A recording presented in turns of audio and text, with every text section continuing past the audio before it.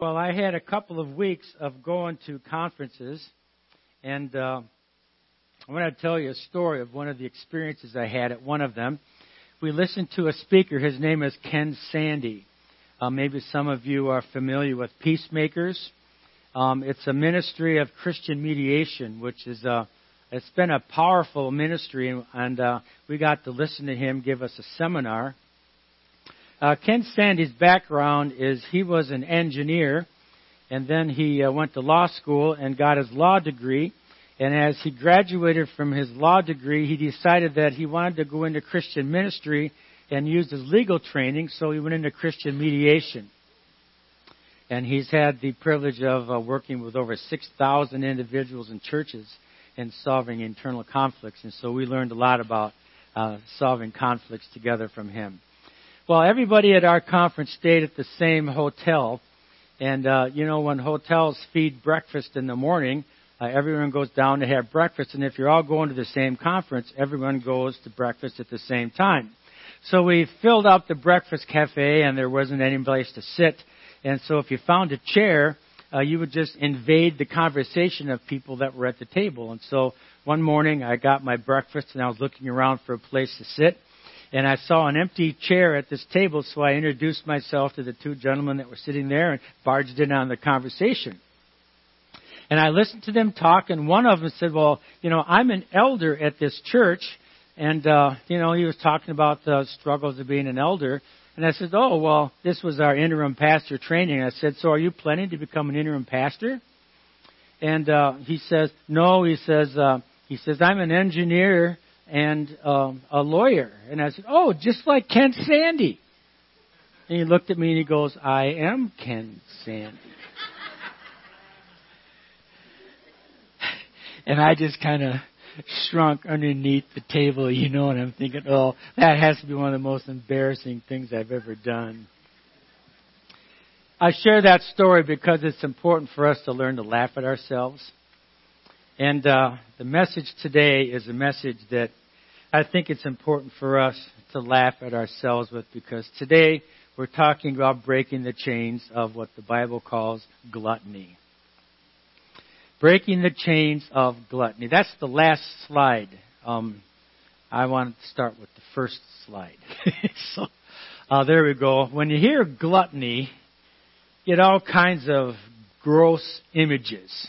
And these are some images that we hear when we think about gluttony. These are images from a day gone by where you think of, don't you think of these pictures when you see gluttony? I mean, it's just these gross pictures of I want you to realize that in our day, this issue of gluttony is way more subtle than this.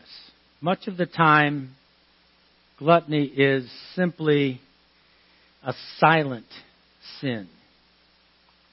It's so easy for us to look around and make assumptions. The truth is that gluttony is not necessarily tied to body shape. Sometimes it's a consequence, but there are lots of factors that play into body shape. There are medical issues, there are mental health issues, there are heredity issues. The issue is with gluttony is being chained to food. It's not about body shape. And people can be chained to food and appear really fit. So as we begin this study, try not to look around, and let's laugh at ourselves. Let's laugh at ourselves. Doctor said to his patient, how is it that you've gained weight since our last appointment? Patient says, well, I guess it just snacked up on me. Boo. Two ladies were talking, how did you go from a size 8 to a size 16? She said, well, I just ate and ate.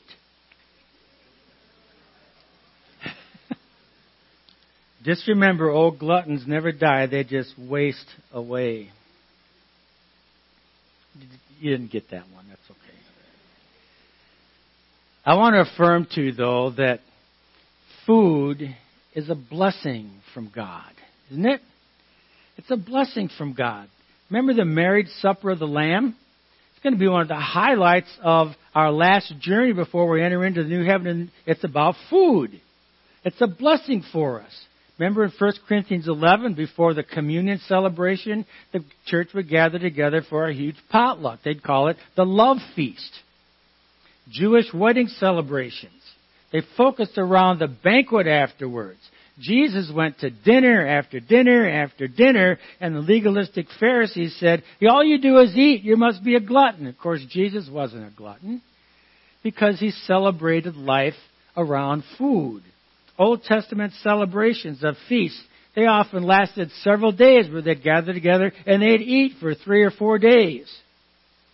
There seems to be an association of food with rejoicing, food with fellowship, even with worship.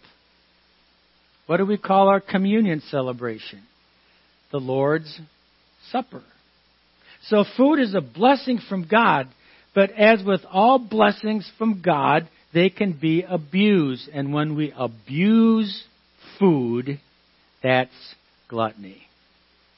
Very simple definition of gluttony. The abuse of food. So what I'd like to discuss today is 3 ways that we can abuse food and fall into the sin of gluttony. First, gluttony can be a habitual abuse of food similar to drug addiction. Now think about this. People can be addicted to food. In general, addicts will overlook everything in order to get their fix. Sometimes they manipulate their circumstances in order to indulge their drug addiction. Same thing happens to us with food. Abusing food is similar to abusing drugs. There are extremes of food abuse that manifest in eating disorders. We're not going to talk about eating disorders this morning.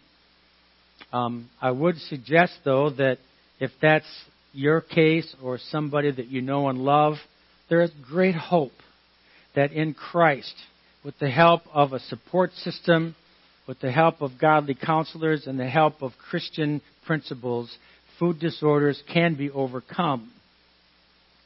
But apart from eating disorders, we need to remind ourselves how easy it is to fall into addictive food abuse. Craving it. Organizing our day around it. Dreaming of that New York strip steak or that triple dip ice cream cone. Now, there's nothing wrong with a New York strip steak. There's nothing wrong with an ice cream cone. The problem is abusing them.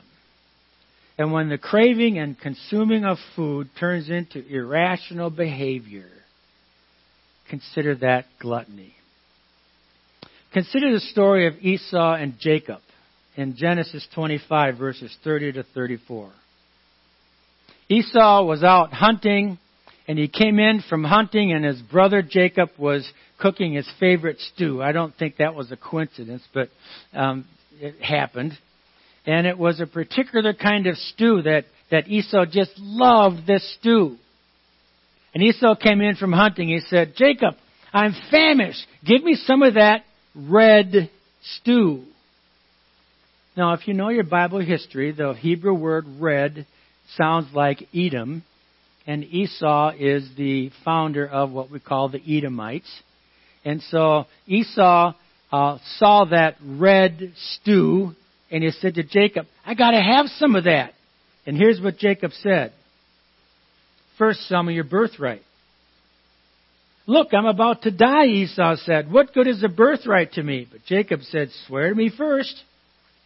So he swore an oath to him, selling his birthright to Jacob.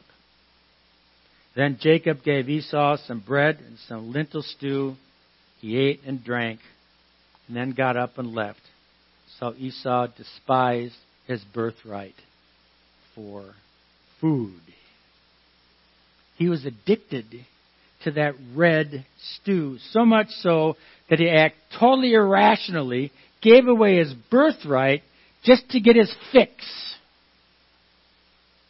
That's what I'm talking about, as food can sometimes be an addiction for us, some types of food. In Esau's case, it was the red stew. C.S. Lewis wrote just a classic series of stories, the Chronicles of Narnia. Parents, if you have not read the Chronicles of Narnia to your children, you need to do it. I sat down with my son when he was little, and we read The Lion, the Witch, and the Wardrobe.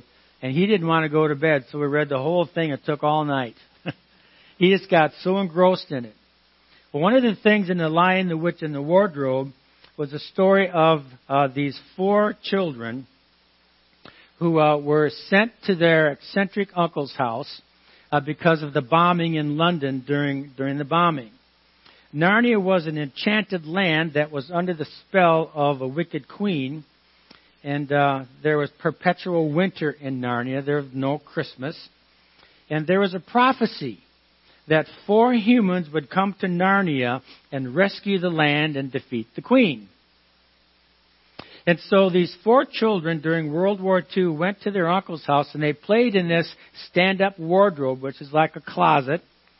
And as they were playing in this wardrobe, they discovered a trap door, and it led into this enchanted place called Narnia. Well, one of the children went back to this closet by himself and entered into Narnia, and the wicked queen on her sleigh came up to him and brought him into her sleigh and said, "You must be cold. Here's something warm to drink." And so he drank something warm. And then this is the conversation that they had. She said, "It is dull, son of Adam, to drink without eating," the queen said presently. What would you like best to eat?" "Turkish delight, please, your majesty," said Edmund. "Doesn't that look delicious? Turkish delight?" The queen let a drop fall on her from her bottle to the snow, and instantly there appeared a round box tied with green silk ribbon, which when opened turned out to contain several pounds of the best Turkish delight. Each piece was sweet and light to the very center, and Edmund had never tasted anything more delicious. It was quite warm, and now he was very comfortable. Once totally enraptured with Turkish delight, Edmund promises the queen that when he has opportunity, he will bring his brothers and sister with him to the queen. And of course, her plan was to kill them, because they were the 4 who would break the spell of Narnia. Edmund was so enraptured with Turkish delight, he sold out his brothers. He sold out his sister, just like Esau sold out his birthright. Researchers at Yale University's Rudd Center for Food Science and Policy have developed a questionnaire to identify people who abuse food. They end up eating more than they planned when they started eating. They keep eating even if they're no longer hungry. They worry about not eating or worry about cutting down on food. When it isn't available, they go out of their way to obtain it. The questionnaire also asks about withdrawal symptoms. For example, when you cut down on certain foods, do you have symptoms like anxiety, agitation, can't sleep, can't concentrate? Doctors suggest that people might experience the law of diminishing returns with their food cravings. So they eat more and more and more, and it takes more to satisfy them, so they crave it. You see, God gave us food for our enjoyment, for our nourishment, but He did not intend food to control us. And when food controls us, like it did Esau, then I would suggest that's gluttony. Second, gluttony is the emotional use of food in order to cope with life. The emotional use of food. We need to laugh at ourselves here, folks. Now, come on, laugh at ourselves. When a person is lonely, what do? We eat. When a person is anxious or upset, what do? Eat. When a person is worried or sad or depressed, we eat. When a person suffers, we eat. The Apostle Paul talks about this in Philippians chapter 3. He says, "For as I have often told you before and now tell you again, even with tears, many live as enemies of the cross of Christ. Their destiny is destruction because their God is their stomach. And their glory is in their shame. Their mind is set on earthly things." See, Paul here is addressing the fact that everything that is placed at a higher level of significance than God is an idol. And here he describes those who put food before God. God is their stomach, he says. And that makes them enemies of the cross. The idolatry is a state of mind, and it's a source of emotional distress because we have our comfort foods. What's your comfort food? My comfort food is Doritos. Chips. And it's my comfort food. Jay Leno's Uncle Louie's chicken wings. He's Jay Leno. Jimmy Carter, baked grits and cheese. Justin Timberlake, Granny's coconut cake. Carrie Underwood has comfort food, no guilt veggie pizza. Miranda Lambert, raspberry lemon yogurt bread. None of these things is bad in themselves. Chips are not bad in themselves.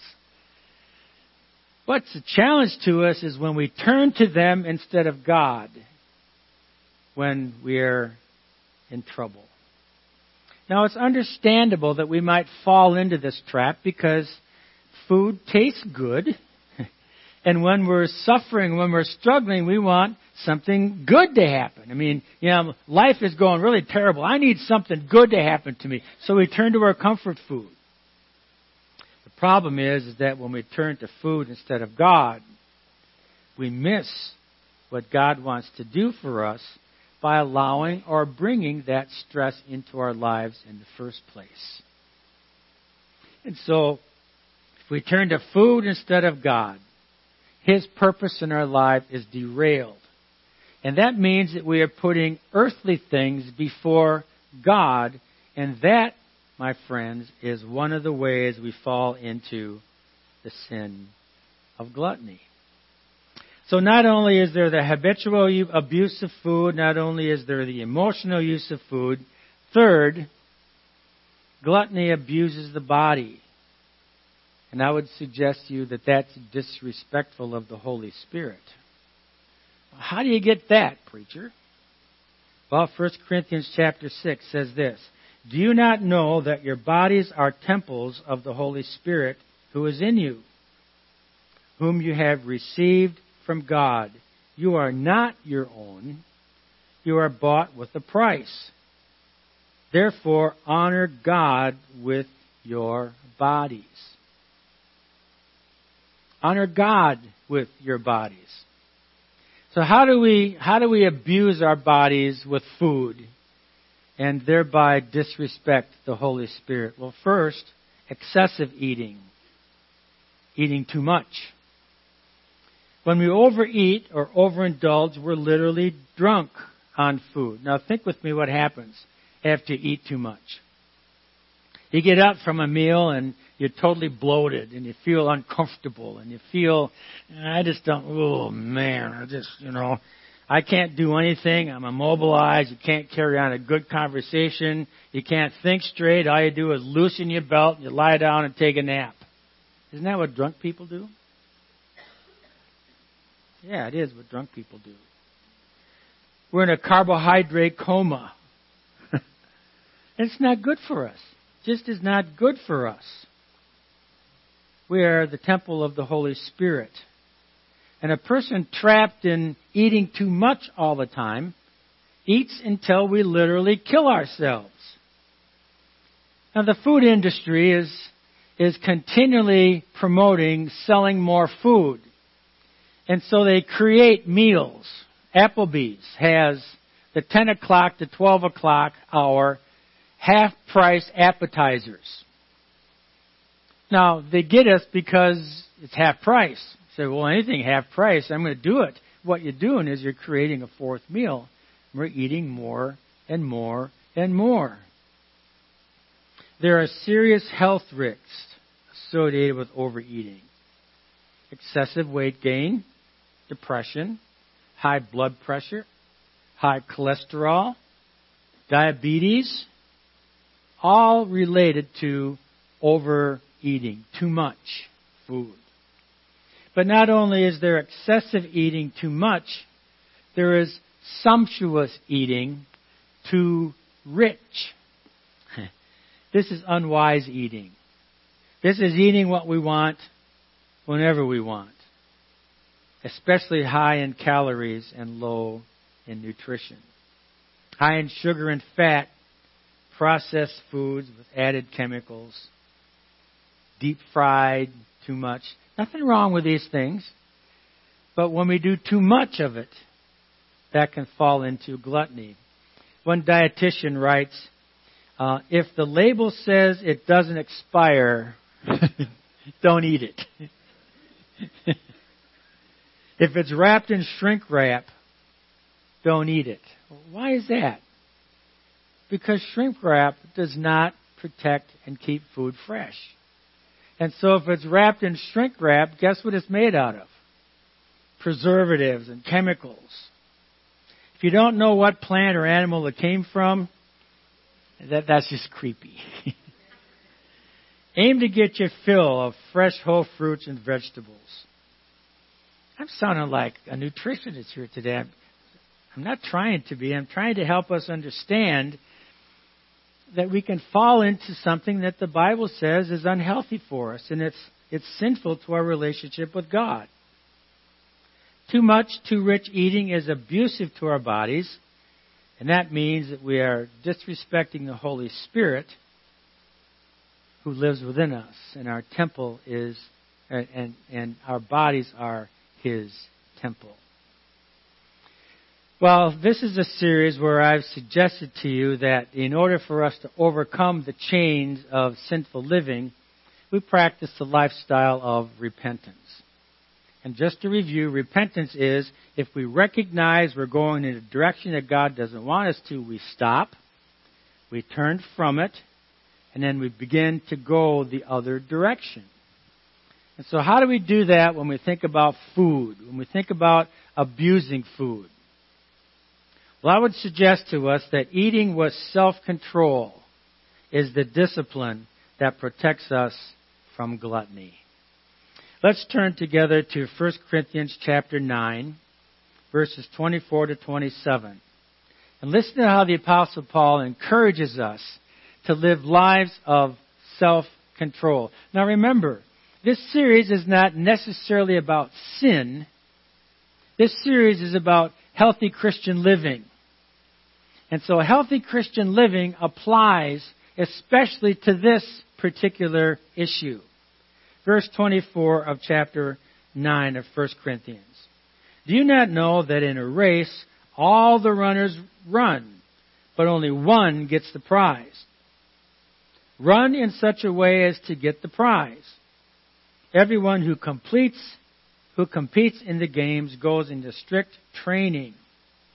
They do it to get a crown that will not last. But we do it to get a crown that will last forever.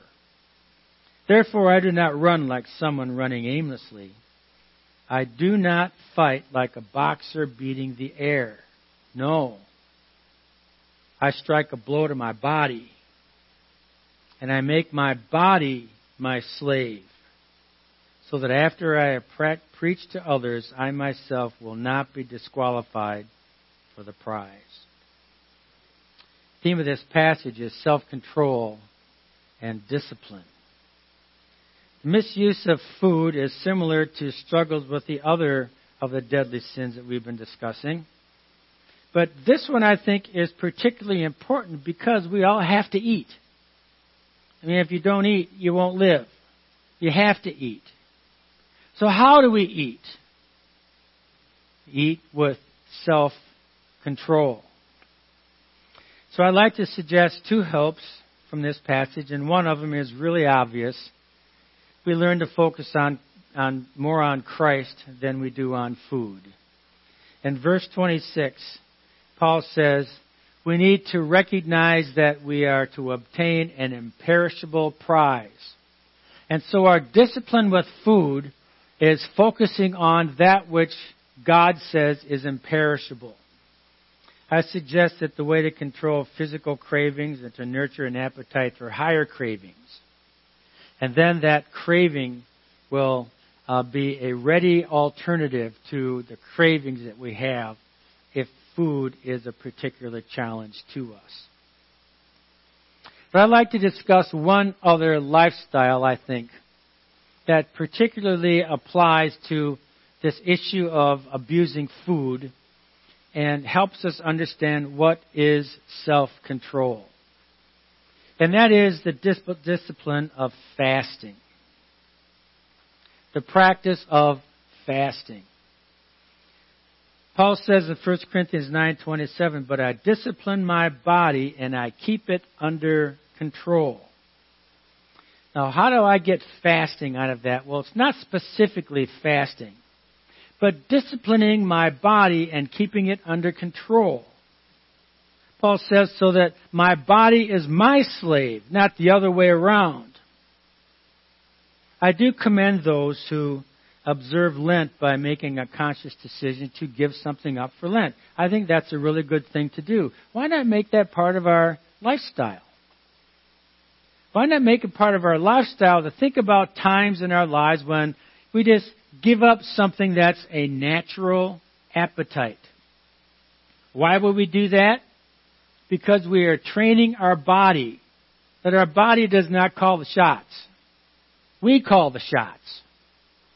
And when my body is hungry during a fast, I say, sorry, body, I got a higher pursuit right now. You are my slave. I am not your slave. Well, what's the deal about this fasting? Well, look at what Jesus says. Jesus says in Matthew 6, "And when you fast, do not look gloomy like the hypocrites, for they disfigure their faces, that their fasting may be seen by others. Truly I say to you, you've received their reward. But when you fast, anoint your head, wash your face, that your fasting may not be seen by others, but your Father who is in secret, and your Father who sees in secret will reward you." Now, as I read that passage, it seems like Jesus is just assuming that fasting is part of our lifestyle. When you fast.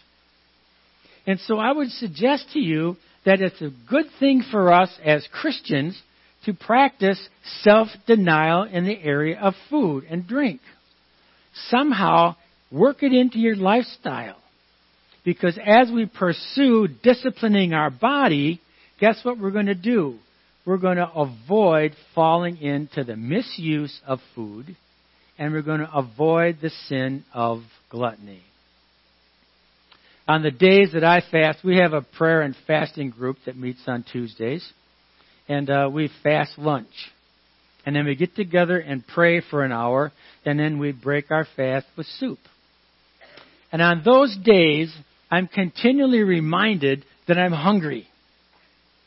And my body craves food. And one of the things that happens to me when that happens is I think to myself, do I crave God that much? And it reminds me to think about what is the most important thing in my life? Desiring God. And so not only am I disciplining my body and telling my body, no, you're not going to make me your slave. I'm going to make you my slave. I'm also motivated to be reminded that, I need to continue to practice devotion to God so that He is the most important pursuit of my life. And when I do that, not only will I gain control over my eating, but I'll gain control over pride, envy, jealousy, materialism, all those things in life. Laziness. When I practice self-control, and it all happens when I just one day a week give up lunch and do it with brothers and sisters in Christ that encourage me in my life. So I'd encourage you to try it. Be careful if you've got medical issues.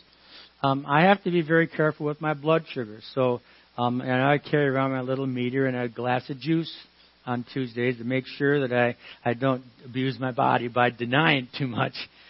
But be sure you're careful with it. But I encourage you to practice self-discipline by calling your body to be devoted to you and not you to your body.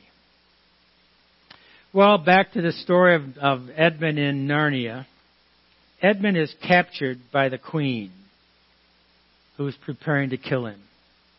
But Aslan the lion and the queen reach an agreement in order for Edmund not to die. The arrangement requires Aslan to travel to the stone table, where the queen and her horde of followers torment, humiliate, and finally kill Aslan. And the queen then explains that Aslan sacrificed his life for Edmund. And maybe you're here today, and you've been thinking, Scott, you've been really too personal today, and this is too close to home. Well, it was to me too, and that's why I want you to know that I encourage us to laugh at ourselves a little bit with this one, but yet be serious about it. And if this is something that you struggle with, here's great news.